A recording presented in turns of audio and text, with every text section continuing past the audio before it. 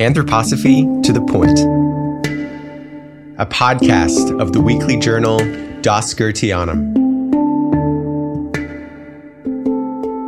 Welcome, everybody. Today we are speaking with Anne Weise about Hilma of Klint. Yeah, hello. Nice to be here. It's a lovely day, and this is a topic that we've been pretty deeply involved with for a while, and it's one that's very important to the contemporary expression and reception of anthroposophy in the world. So, a little backstory in how we came into this work. In the fall of 2020, I helped host a colloquium in tandem with both the Math and Astronomy section here at the Goetheanum and the section for Visual Arts. And the theme of this was on the intersection between art, math, and spirituality. And we were especially looking to follow in the footsteps of these two great artists, Imma Kuntz and Hilma af Klint, who we saw were doing spiritual scientific research through their art. Yeah, as a part of that, there was also this sort of, difficult legacy, especially with Hilma af Klint, that we were aware of, which is that in the world today, there is the story out there that even though Hilma af Klint was obviously very involved with anthroposophy, that somehow Rudolf Steiner was a negative influence on her.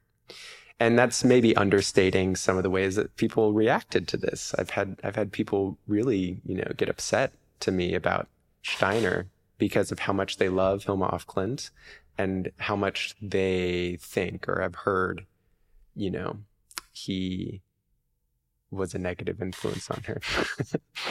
And so in that colloquium, Anna gave us a wonderful introduction to the research that she had been doing, trying to understand, what was actually the relationship between Hilma af Klint and Rudolf Steiner? What, based on the actual records that we have, what went on?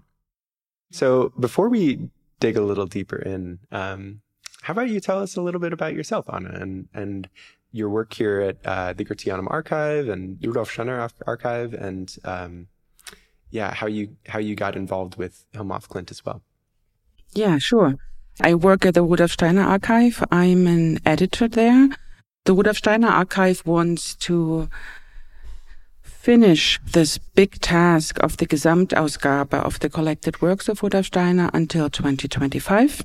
So there are still a lot of unearthed things which we want to be edited by 2025, and we want to have it published as well in 2025.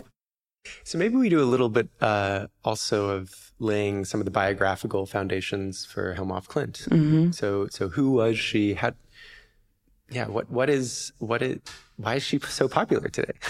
Why is she what? Why is she so popular today? Yeah. Well, she was born in, I don't even have her exact years. I think it's 1862 or so.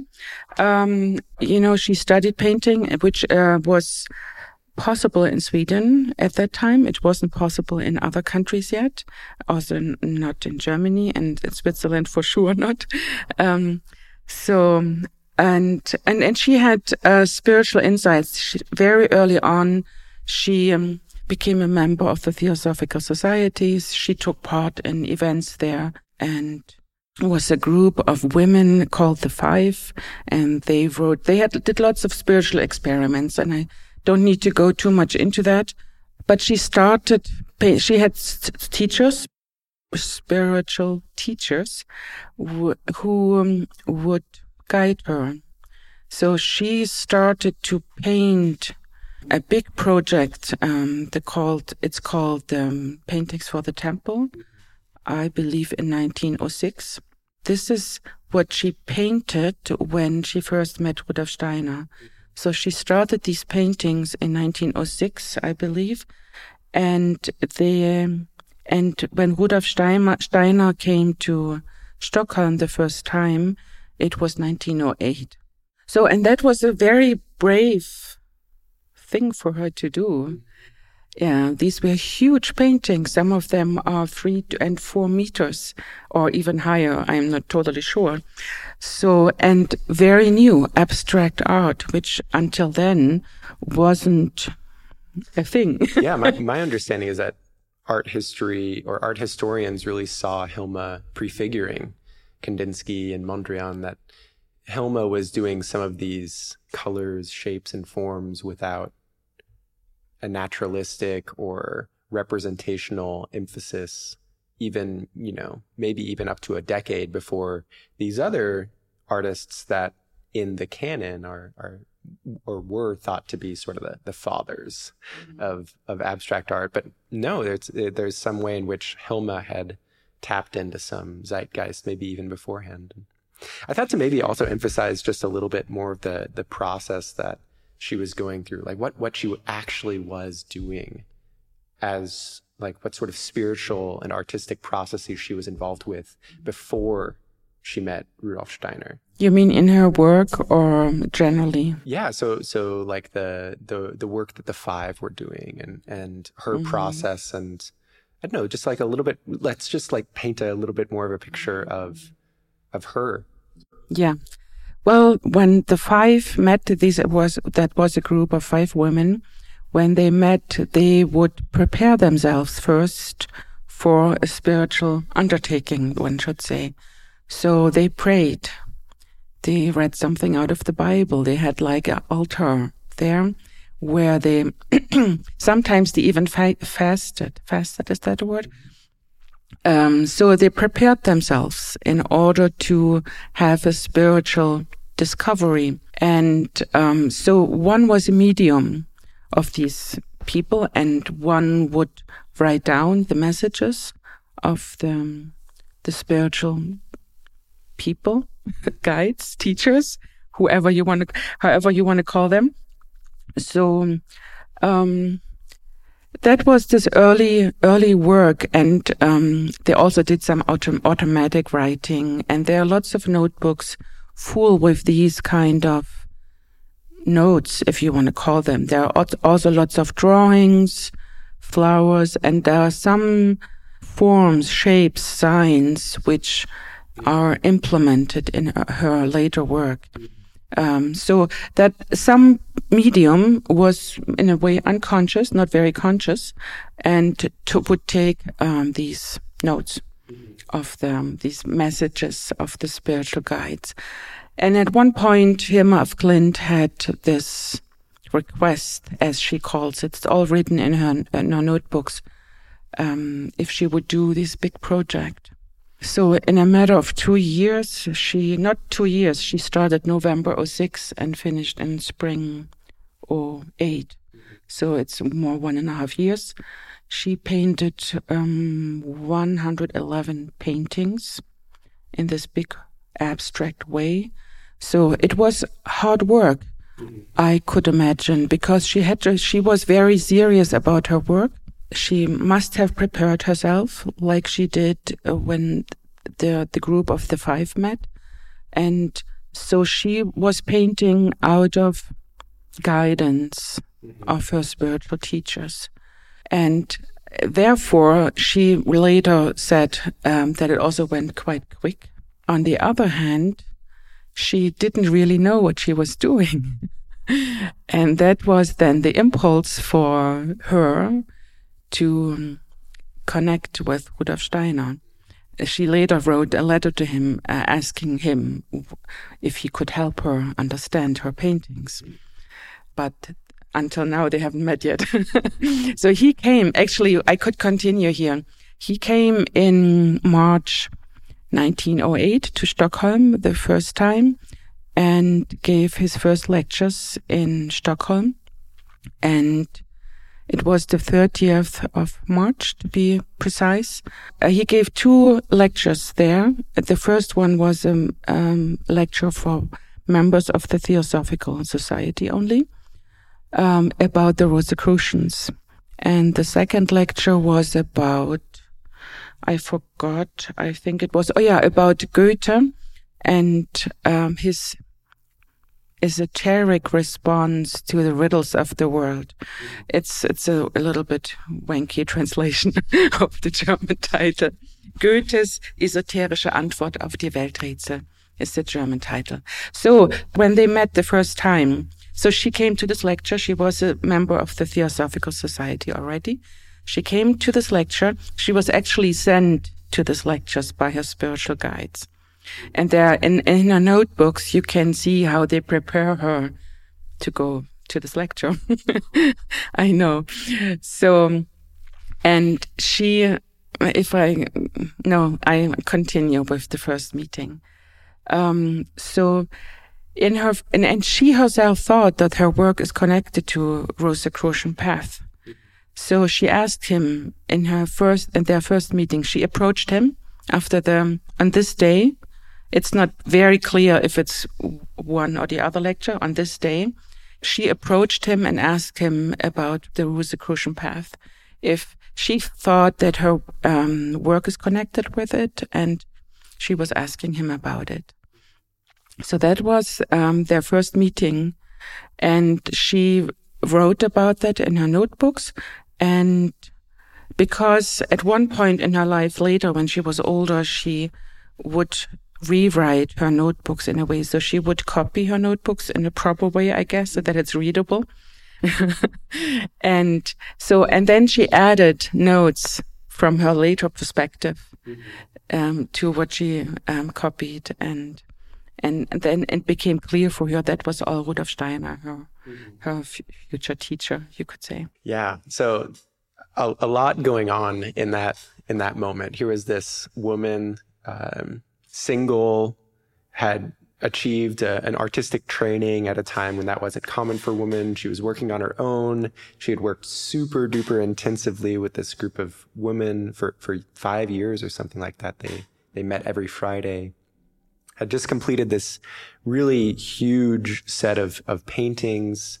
Yes, when they met, she had not completely completed it. So that's actually interesting because she finished in 28th of April in 1908. So just a couple months afterwards, yeah. Not months, even 4 weeks afterwards. Wow. And we know the date because she wrote about it. Yeah, and so it's clear that Steiner was definitely encountered her at a pivotal moment of her life, and let's dig into this timeline a bit. So she was just about to complete these paintings, and after that, she actually stopped painting for a while, and this is why people speculate that Steiner had said something discouraging to her. But there were also other things going on in her life. So first, there's clear that there was some sort of spiritual confusion, or that she was seeking help in understanding her work, in which she was a sort of passive medium to a certain extent, that something was flowing through her that she didn't quite understand. She didn't understand the significance of some of the symbols that she was drawing. She had maybe gone a little too deep into murky waters. And also at the same time, she was the only single person in her family, and her mother also became blind. This is correct? And she needed to suddenly take care of her. Yeah, and she lost her atelier at the same time as well, because her mother became blind. She had to take care of her. And then she didn't have her atelier anymore, her painting studio. And exactly. Yeah, and so there's this story that, she and Steiner met, but we actually don't think they met quite yet. Not at that time, but they might have. I have two theories about that, about the visit. But there's this story that she encountered Steiner. Steiner was this perhaps so impressive as to be, a negative influence on her, or that Steiner said something to her that caused her to stop painting.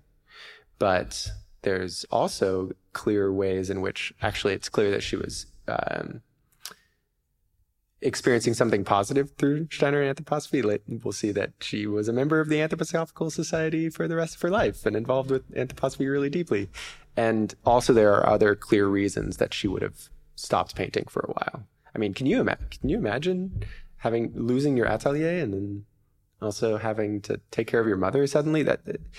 And also, I mean, just the exhaustion of that sort of... The exhaustion, I think, is a very big thing in this whole story. And also she clearly writes about having completed her work. I believe it's even in the letter to Rudolf Steiner, or I read it somewhere else. She writes about completing her work. Mm-hmm. So we now know that it's the first Abteilung, the first chapter of her paintings for the temple, which end up being almost 200 paintings. At that time, there were 111. And when she finished, so there's a completion. Mm-hmm. It's not interruption. So at that time, she completed her work, and she actually spoke to Rudolf Steiner that she would contact him once she's finished with her work, which she did. Immediately after she finished her work, she wrote him a letter. We know of that because she wrote a second letter, which we have in the archive. The first letter, we don't know where it is, but the second letter clearly indicates that she wrote to him already after she finished her work, but he didn't respond. And he responded in a way, if you have spiritual teachers and confidence, trust in them, you don't need me.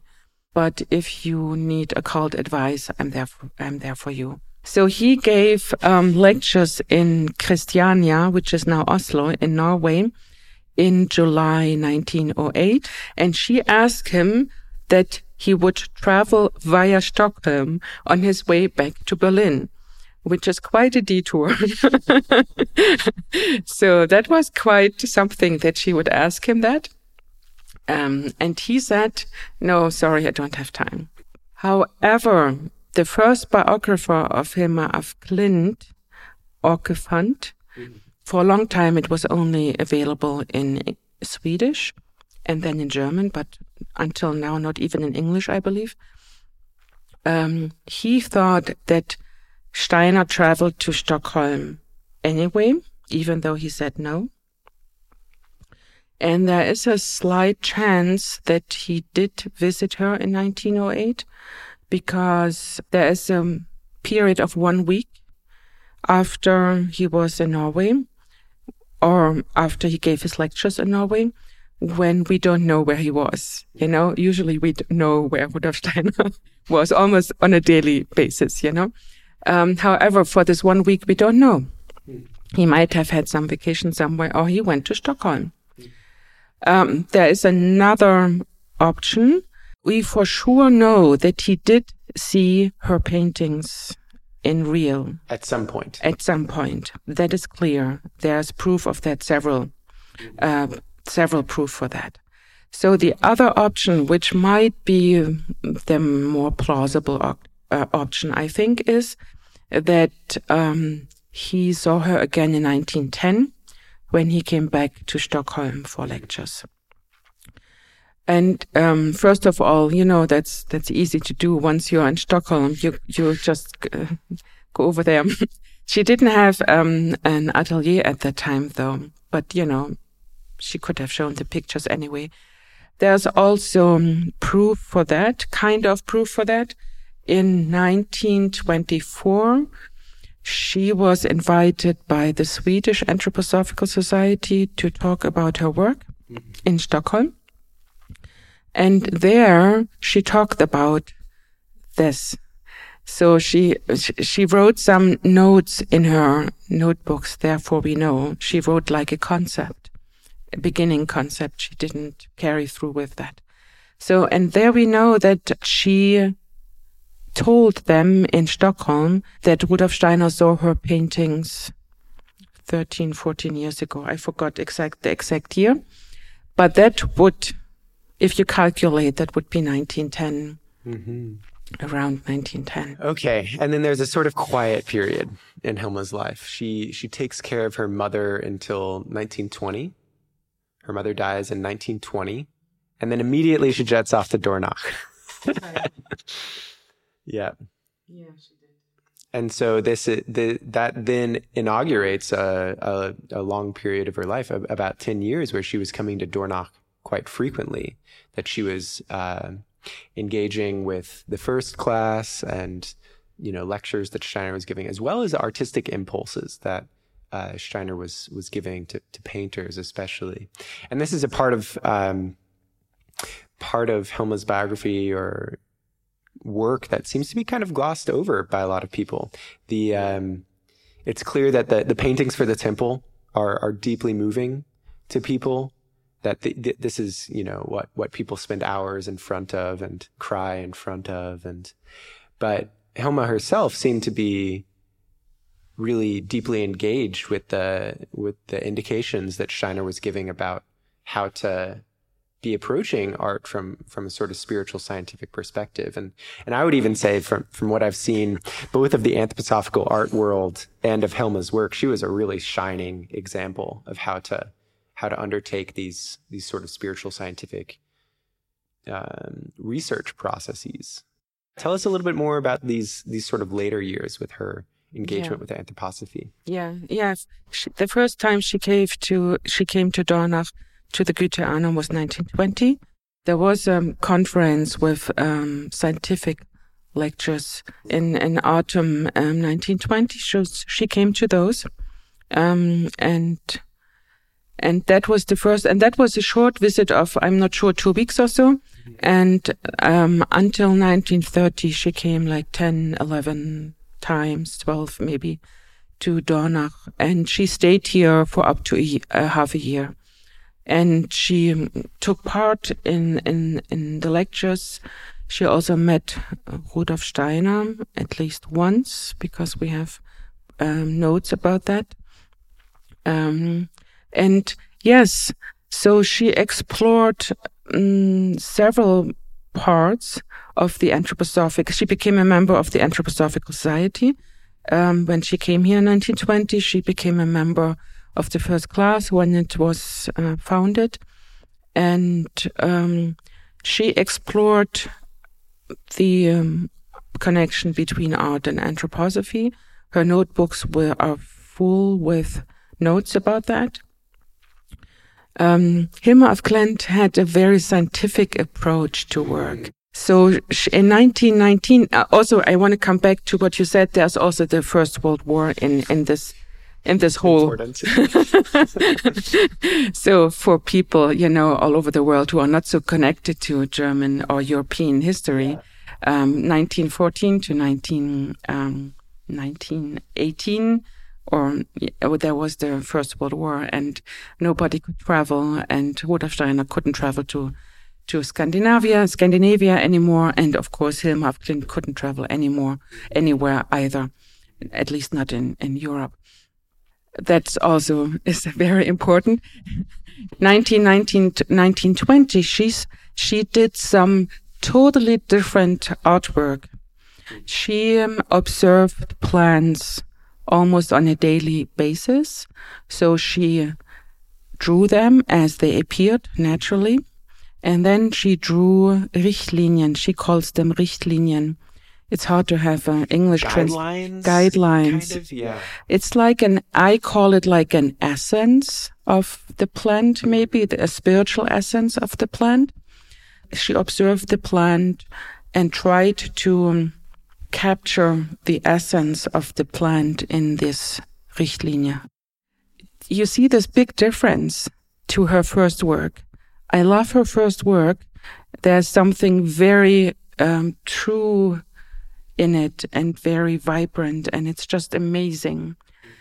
There's another step. So she's much, much, much more involved personally. Instead of being a channel, instead of having her limbs moved by some bigger force, she's herself going into these processes. She's training her capacity for observation. She's mulling over what she observes internally and coming up with these Richtlinie.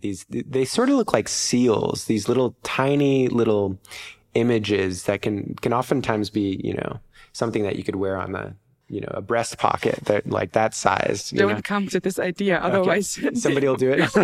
But they're quite small, and it's a clear way in which she was, undertaking what we could call spiritual scientific research. Exactly. Through this meditative artistic process. With starting first with the sense world. Mm-hmm. Yes. So she was 100%. She was, her ego was doing it. Mm-hmm. She understood what she was doing. Consciously, yes. And if you see these Richtlinien, they're extremely beautiful as well. You just have these little seals. I think is even a word, better English translation than guidelines. But guidelines on the other way is good, because I think Richtlinien also, the German word, which is similar to the Swedish word, they also tell you it gives you it's like an entryway into the spirit of the plant, huh? Yeah, you could see it like that. I also was thinking of giving a Richtung. What is the English word? Direction. So the direction where a direction, it gives you direction. Like what you said, like an entrance to an entryway to your own spiritual work with this plant, for example. And it continued this kind of work later on when she got to know the wet on wet painting in the Goetheanum. So she continued with observing plants and doing the same work now in watercolor, in wet on wet watercolor. So there's and actually it's a big part of her work which is not known yet so much, almost at all. I mean, it's the exhibitions always have like 2-3 examples of it, but it's not so. It's sort of like an afterthought rather than something to be taken seriously. I do want to backtrack a little bit to emphasize that this sort of scientific approach to her art, or this theme of science with her art, was present. So even in her earlier work, you know, she was classically trained. She wasn't, you know, just jumping into these crazy abstract paintings to start with, and actually worked as sort of like a scientific illustrator. Yeah, she worked for veterinarians, yeah. Yeah, so she would, there's a book out there with paintings of horses, of all kind of anatomical paintings of sicknesses of these horses. Wow. I want to see it. Wow. I know. I haven't seen it yet. So she worked there for 2 years with a friend of hers. And so she is not just classically trained, she's also scientifically trained, you could say. Yeah. Because of this work. And also the themes and the ways in which she was going about her work, even though there was this, you know, channeling aspect, she also was working first in series, that she would often, you know, really, it's almost like a comic book or something of the sort, that, you know, her work is best viewed, not just focusing on an individual painting, but as a whole series. Yeah. And so there would be sort of, you know, a progression or a succession of an evolution of a theme. And also the themes that she was working with were often, you know, the scientific breakthroughs or understanding that were really exciting, you know, at the turn of the century. Really big scientific ideas were coming through at that time, and she was incorporating that into her work as well. Yes, I think this part of that she worked in series is extremely important, because if you want to present something which is not frozen, which is not dead in a way. Yeah. It's a little bit far out. Static, you know, yeah. Static. Yeah. So you have to present it in movement. So, and if you look at her series, and some of these series are extreme, there are like 20 paintings and more, there is this metamorphosis in her paintings. So they are moving shapes and colors and so on. They move in and out. And for me, this is a very important part, that this is not just, in German we call it a Raumbild. A picture of space, yeah. Yeah, it's more Zeitbild. Yeah, time. So this what's living in something, like in a spiritual being, in a plant, for example, or whatever she depicted, this moving part, we call it also the etheric being of something, this living part of something, which has a time aspect, is also depicted. I want to come back, one element of this time spirit moment that she was at is that she had this awareness that her work was way before its time. Yes. And I think this is part of what people are frustrated with or upset about, is that she didn't get the recognition that she deserved.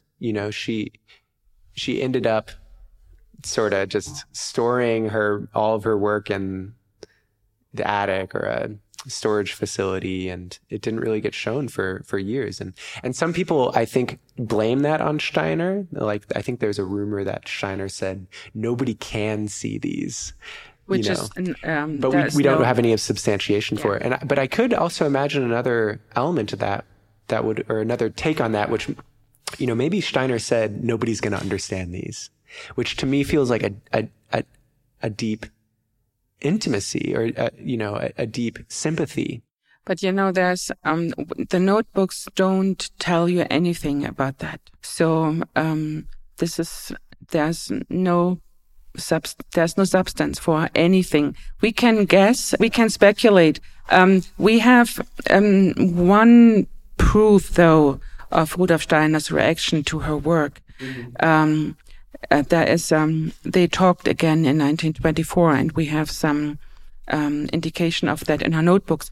At one side, I think she knew that she was brave and pioneering, no question. On the other side, she did want to have her work exhibited. I'm pretty sure of that. And there was an exhibition of her work in London during the Anthroposophical World Conference there in 1928, organized by Dunlop. And so she had her work, some of her paintings were there, some of her big ones, because the program, or not the program, some Besprechung, some conversation, in an article later on, it's written that there were huge paintings exhibited, and she even gave a talk about them. And the program says the talk about Rosicrucian in connection to her work. Yeah. So her work was exhibited, just a little, just a few paintings, 3 or so, 3, 4, 5. So they were exhibited. And she continued to try to have them exhibited, and was not successful. Yeah. And there was a point, I forgot the exact year, it might have been in the 30s, I'm not sure, when she put these little crosses in front of many of her notebooks and paintings, and that was the decision that these notebooks and paintings shouldn't be seen by the public only 20 years. They should be seen only 20 years after her death. Yeah. So there's no proof that Rudolf Steiner was connected with that at all. We actually do have proof that he reacted positively to her work, because there was a note from the meeting, huh? Yes. So in 1924, she gave this talk in Stockholm to the members of the Anthroposophical Society. And there she spoke about that she talked with Rudolf Steiner about her paintings. And she asked him, and there is this letter we have in the Rudolf Steiner Archive, what should I do with these paintings? Should they be burned? Should they be destroyed? So she asked him that. And he said, no, it would be a pity, and they are valuable. So there's a positive response to her work from Rudolf Steiner. That's the only proof we have. Mm-hmm. So we don't have any other proof, you know.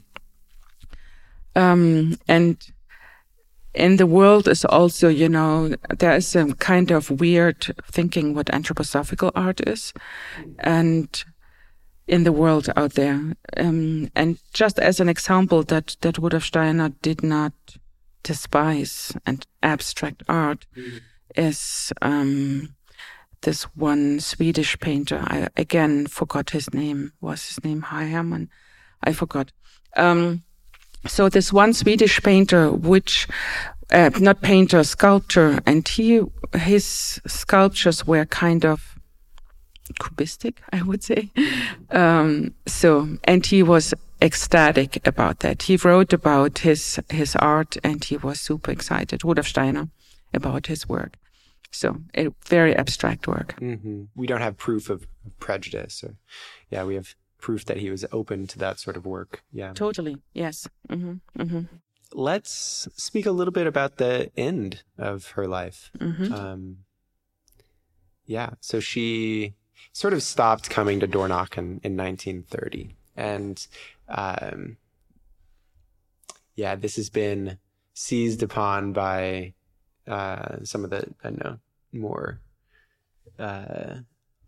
antagonistic or antipathetic speculations as her not finding what she wanted out of anthroposophy.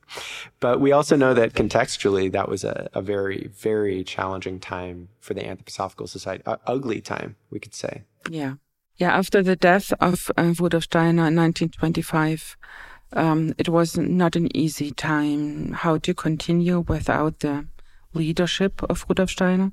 So there were lots of fights, which resulted in 1935 in excluding of members of leading members of the society. So yes, it was a difficult time. And in 1930, when she was here the last time, there was a general assembly. General assembly, yeah. And which was very difficult. And she wrote in her notebook after that something like, the society or Dornach is doomed, something like that. Mm-hmm. So she was disappointed, for sure, in how anthroposophy continued after Rudolf Steiner's death. Totally understandable. However, her connection to Rudolf Steiner and anthroposophy itself never ceased. Yeah, she remained a member, and she was receiving the periodicals and partaking in local meetings, or? I believe so, yes. I think there was a later talk which she gave in the society there in Sweden. But you also have to see, in 1930, she was something like 70. Yeah, and so it seems to me that, just letting her life speak, I think there's this way in which there's clearly a really deep involvement with anthroposophy. Mm-hmm. And that's something that seems to be sort of glazed over.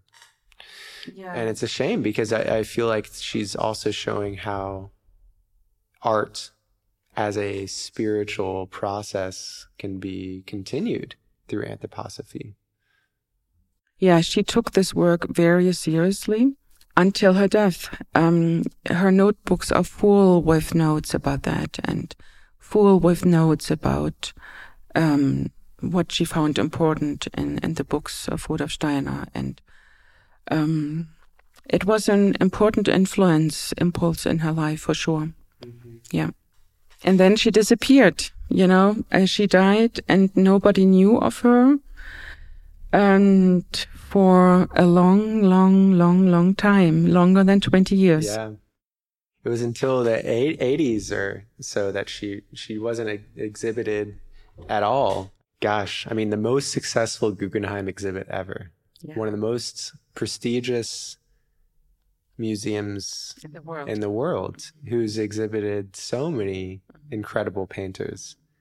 And yeah, Hilma is this. She's a sort of heroine of the art world these days. Yes, and what is striking for me as well, which I observed in the Guggenheim, was that there's this immediate response of the people, immediate excited response of all kinds of people. So she's speaking to the art historian as well as to the student, from ever kinds of walks of life. They are excited about her work. And I think you have to see it in real, not in books. This reaction doesn't come from books. This comes when you go and see it in real. Yeah. Hey, I want to thank you so much for this really lovely conversation. Yeah, you're very much welcome. Mm-hmm. Great. Hope to have you back on the podcast again sometime. Mm-hmm. Yeah, for our next happy to adventure. Mm-hmm. All right. Thanks, Anna. Bye. Thank you.